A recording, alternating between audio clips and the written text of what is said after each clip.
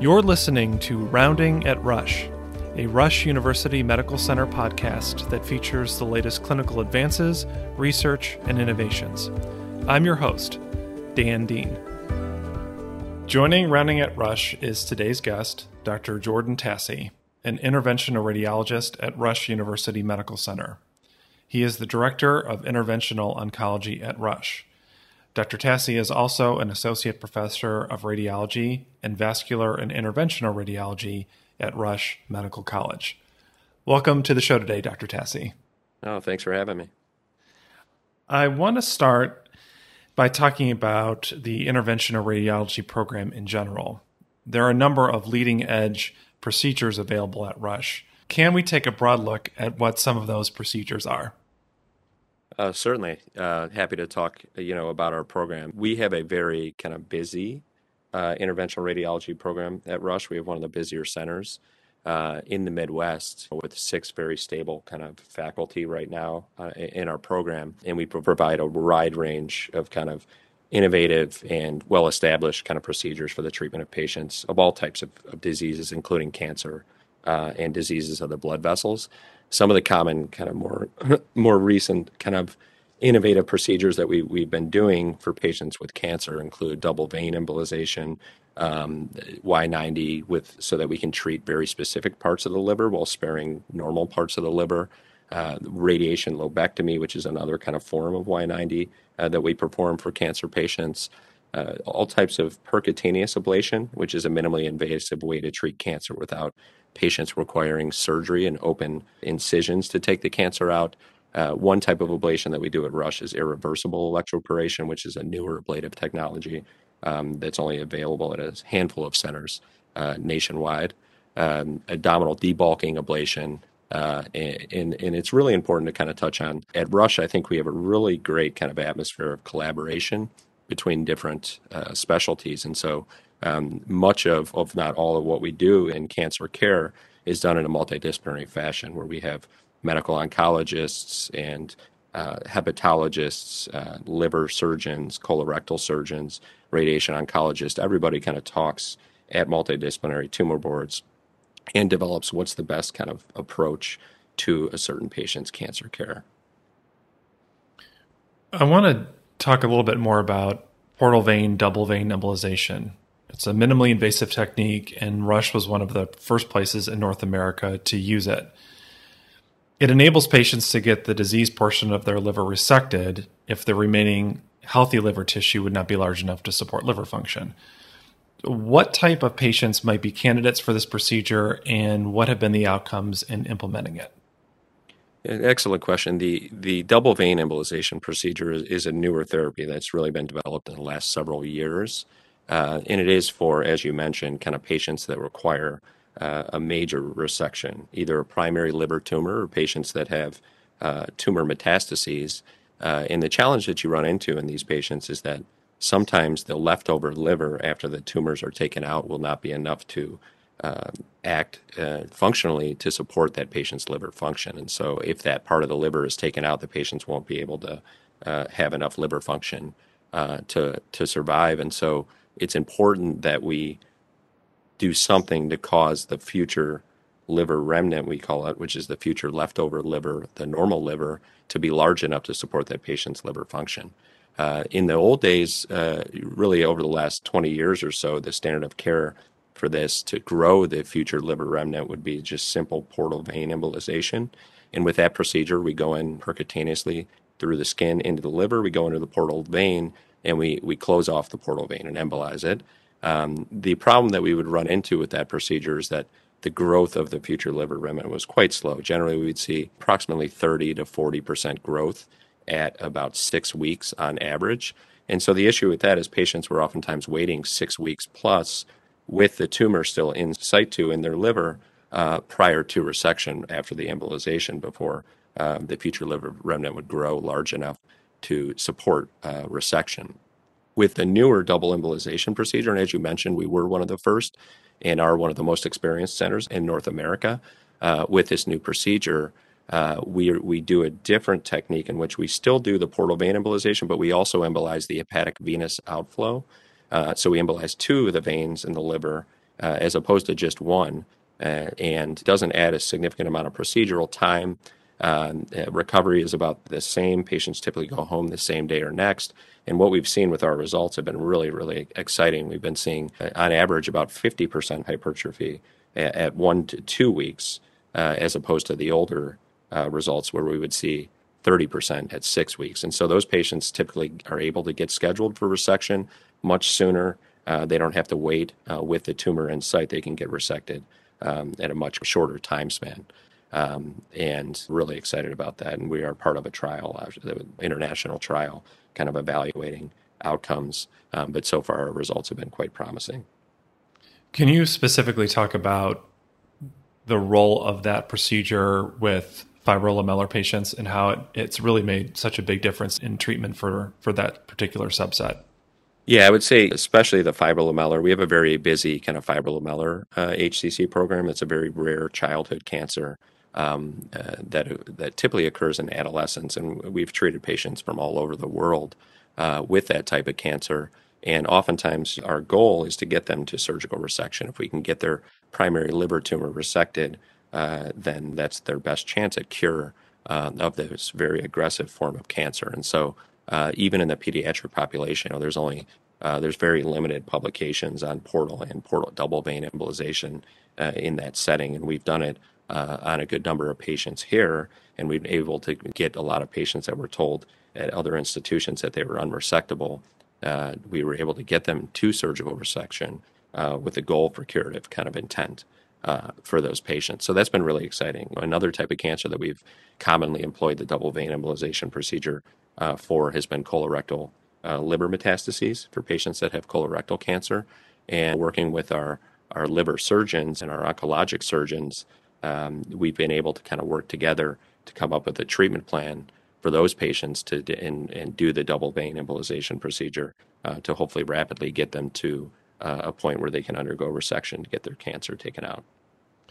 I have one follow-up question about the fibrolamellar population. So with limited research and publications about using that intervention in a pediatric setting, how did you go about applying that procedure in this population? That's a great question. The fibrolamellar population is very challenging. They're young. They're typically very healthy kids with no past medical history, and they develop this very rare form of aggressive cancer in their liver. And oftentimes, because they don't have underlying conditions, they may present a little later than maybe an adult would, and so they're diagnosed oftentimes at a later stage.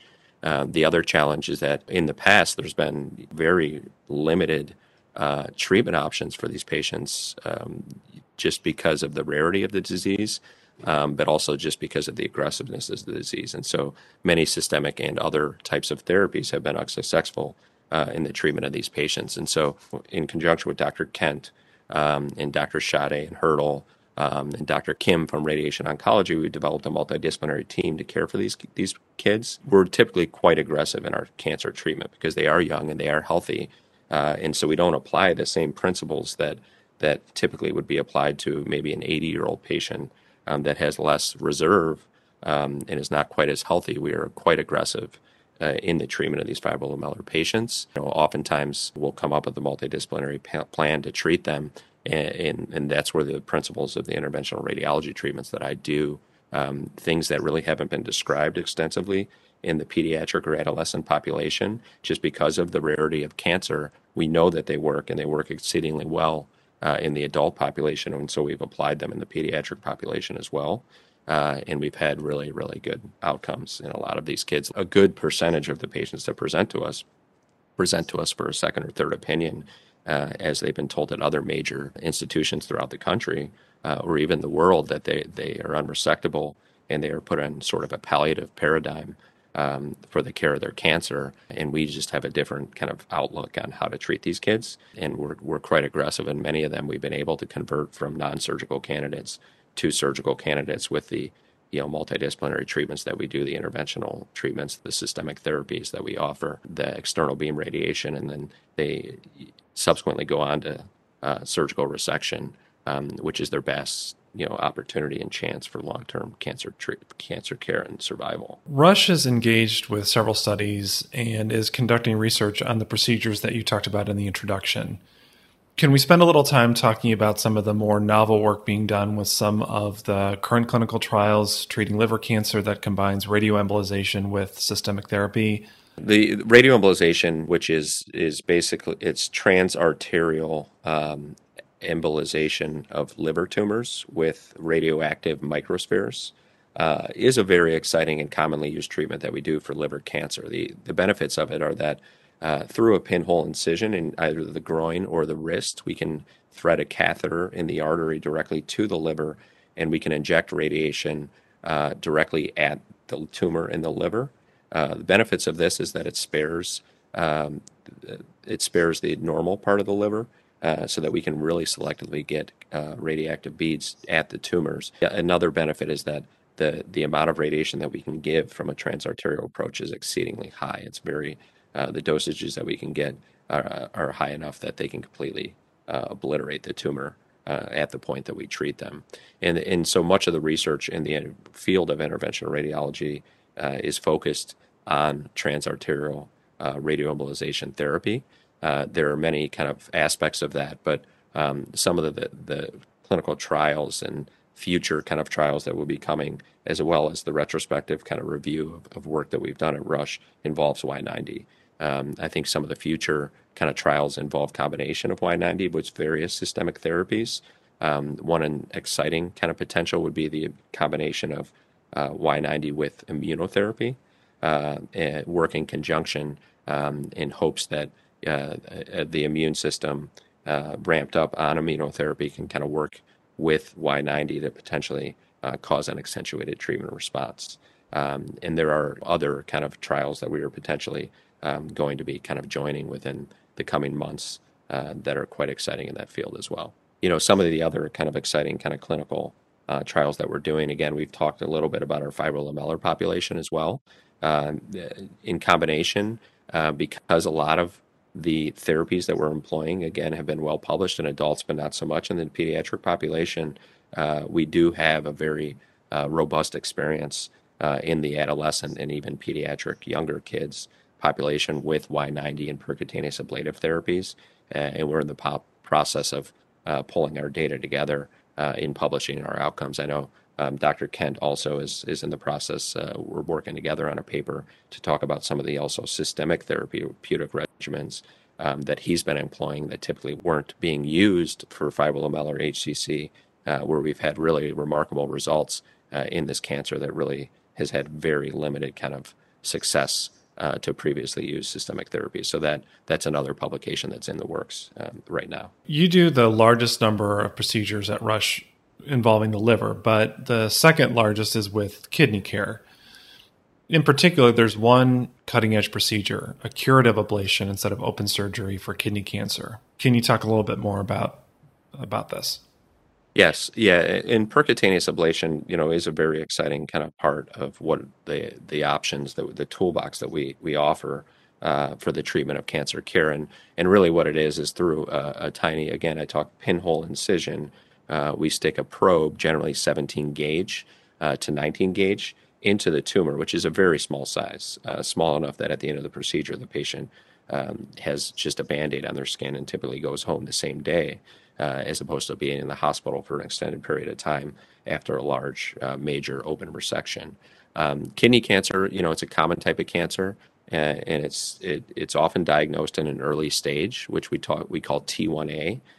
Kidney cancer, when the tumor is less than 4 centimeters at presentation. And percutaneous ablation has evolved to become a major treatment option for these early stage cancers with curative intent. Outcomes of ablation of early kidney cancer have been shown to be comparable to surgical resection with even the minimally invasive approach that I discussed.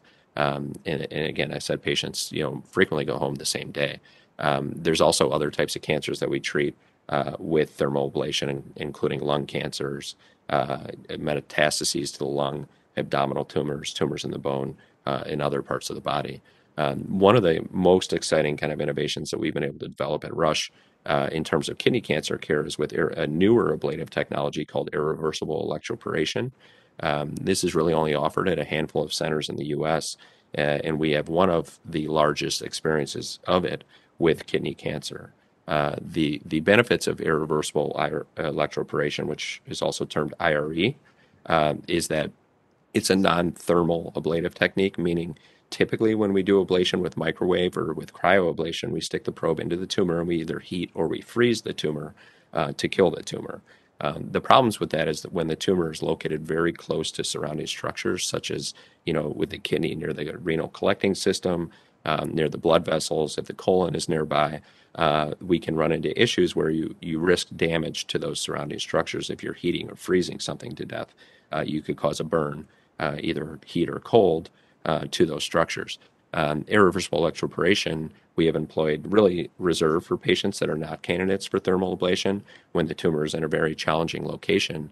And we've been able to see over the course of our experience that our outcomes have been very comparable to thermal ablation, with efficacy and long-term kind of results. So that's another kind of exciting treatment that we can employ for kidney cancer. And we also are doing irreversible electroporation at multiple other spots, locations in the body, where patients typically that had no treatment options, if they were not surgical candidates, and their tumors were in a location that just wasn't amenable to ablation with thermal techniques. They just had no treatment options. We've been able to do IRE with complete tumor response in the abdomen, in the lung, in the mediastinum, in other parts of the body. So can you just give a little bit of context around what this means in terms of advancement in the field?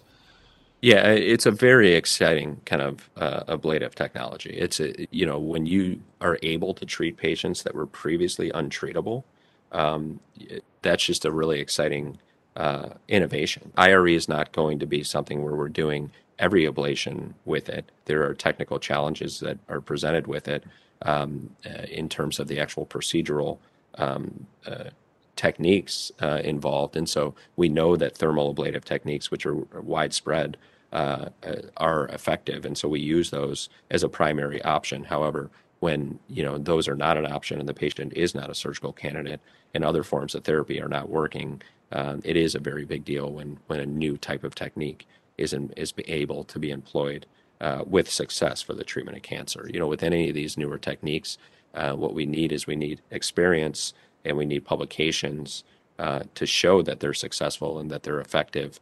And that's what we're in the process of doing with our experience with IRE.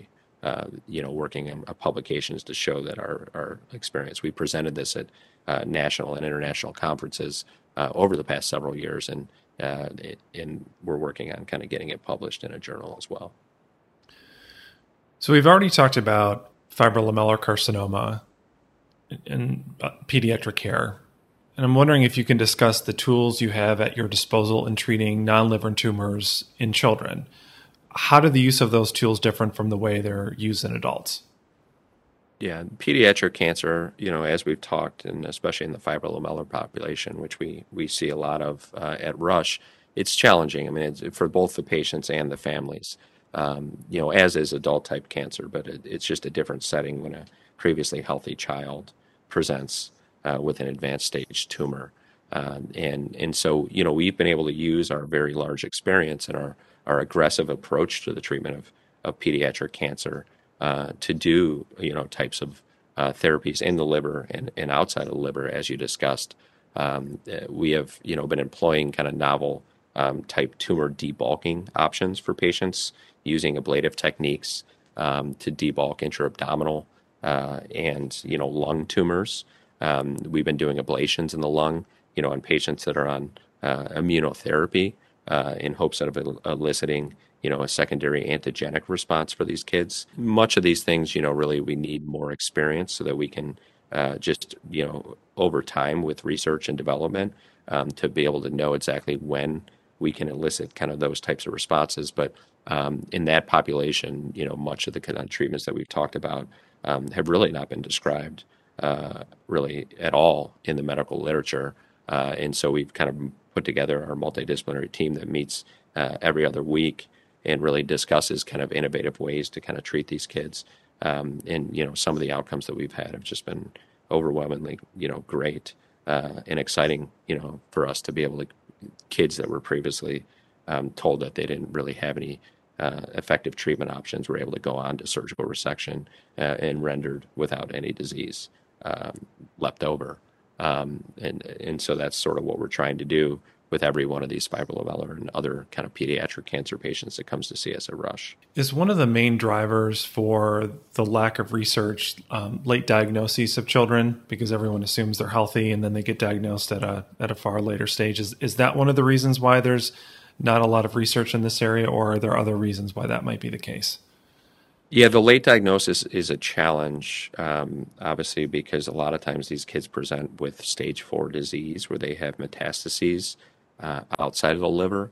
And so treatment options are quite limited in that setting. I think another major driver, because there is research and there are trials going on, it's just, the effectiveness of therapies that we've been able to find for this terrible type of cancer have been quite limited over time. I think it's more to do with the rarity of the disease. In general, I think the number of patients in the U.S.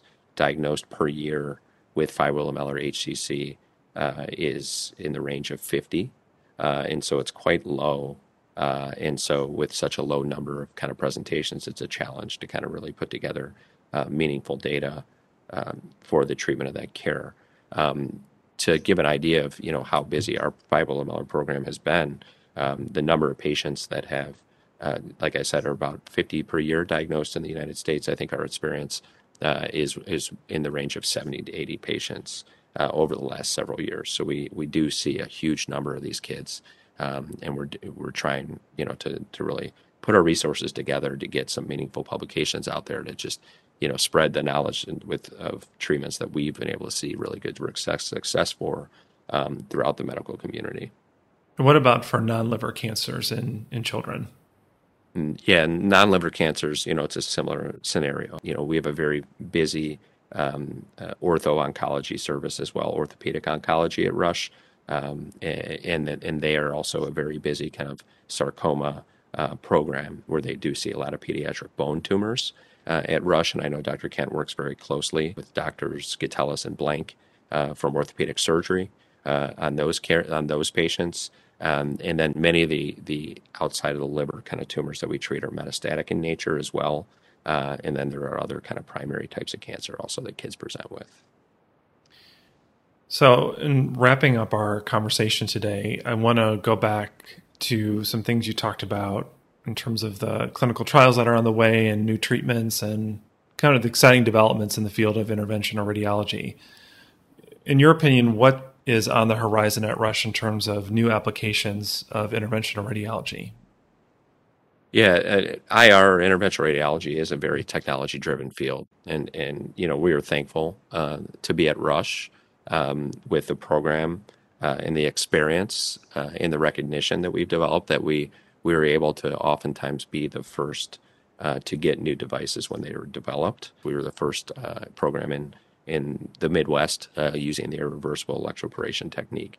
And so, when new and innovative treatments for cancer and even other types of diseases that we treat in interventional radiology are developed, we are frequently the first ones to be able to use the devices. We're in the process of reviewing our experience, and certainly we'll be publishing in the coming months our experience with pediatric population. Some really exciting responses to the IR therapies combined with systemic treatments in both pediatric and adult populations. Future considerations, things that we're looking at and things that I consider to be really the most exciting kind of future for interventional oncology care would be the combination therapy of immunotherapy or other types of immune modulation in conjunction with IR therapies, be it percutaneous ablation or Y90 therapy, to hopefully elicit a secondary antigenic effect, that being where the patient's immune system is able to kind of recognize the tumor cells when we do an ablation or when we do a Y90 therapy. As those tumors die, they release proteins into the blood specific for those tumors, and potentially the immune, almost like a tumor vaccine, the body's immune system can recognize those tumors and then go attack tumors elsewhere in the body. Oftentimes when patients present with really advanced stage cancer, their therapeutic options, specifically surgical or interventional, can be quite limited. And if we could get their body to be what's going to attack tumors away from the primary site of the tumor, that would be a really exciting kind of future. And I think there's a lot to that. I think we are in the infancy of being able to know exactly when and how we can elicit that response. But that's one of the most exciting kind of research directions that I'm interested in as an interventional oncologist. Other treatments such as the irreversible electroporation and where we can use that for the ablation of tumors that were previously unresectable and untreatable is very exciting to me. Future experience with the double vein embolization technique, selective Y90 therapies, all types of ablation minimally invasively throughout the body, and then just the multidisciplinary care of the metastatic colorectal cancer in conjunction with surgery. That's a really exciting kind of field also for us at Rush because we do have such a great multidisciplinary team. We meet every Tuesday at a tumor board for colorectal cancer and GI cancers in conjunction with the surgical, the medical oncology teams, the radiation oncology teams. We often do, really close kind of newer types of resection and ablation sort of hybrid treatments for these tumors that previously weren't really described, or it really makes some patients that previously were unresectable able to be resected with curative intent for these tumors. Well, Dr. Tassi, thank you for a great interview today. Thank you, Dan. Really appreciate you having me on.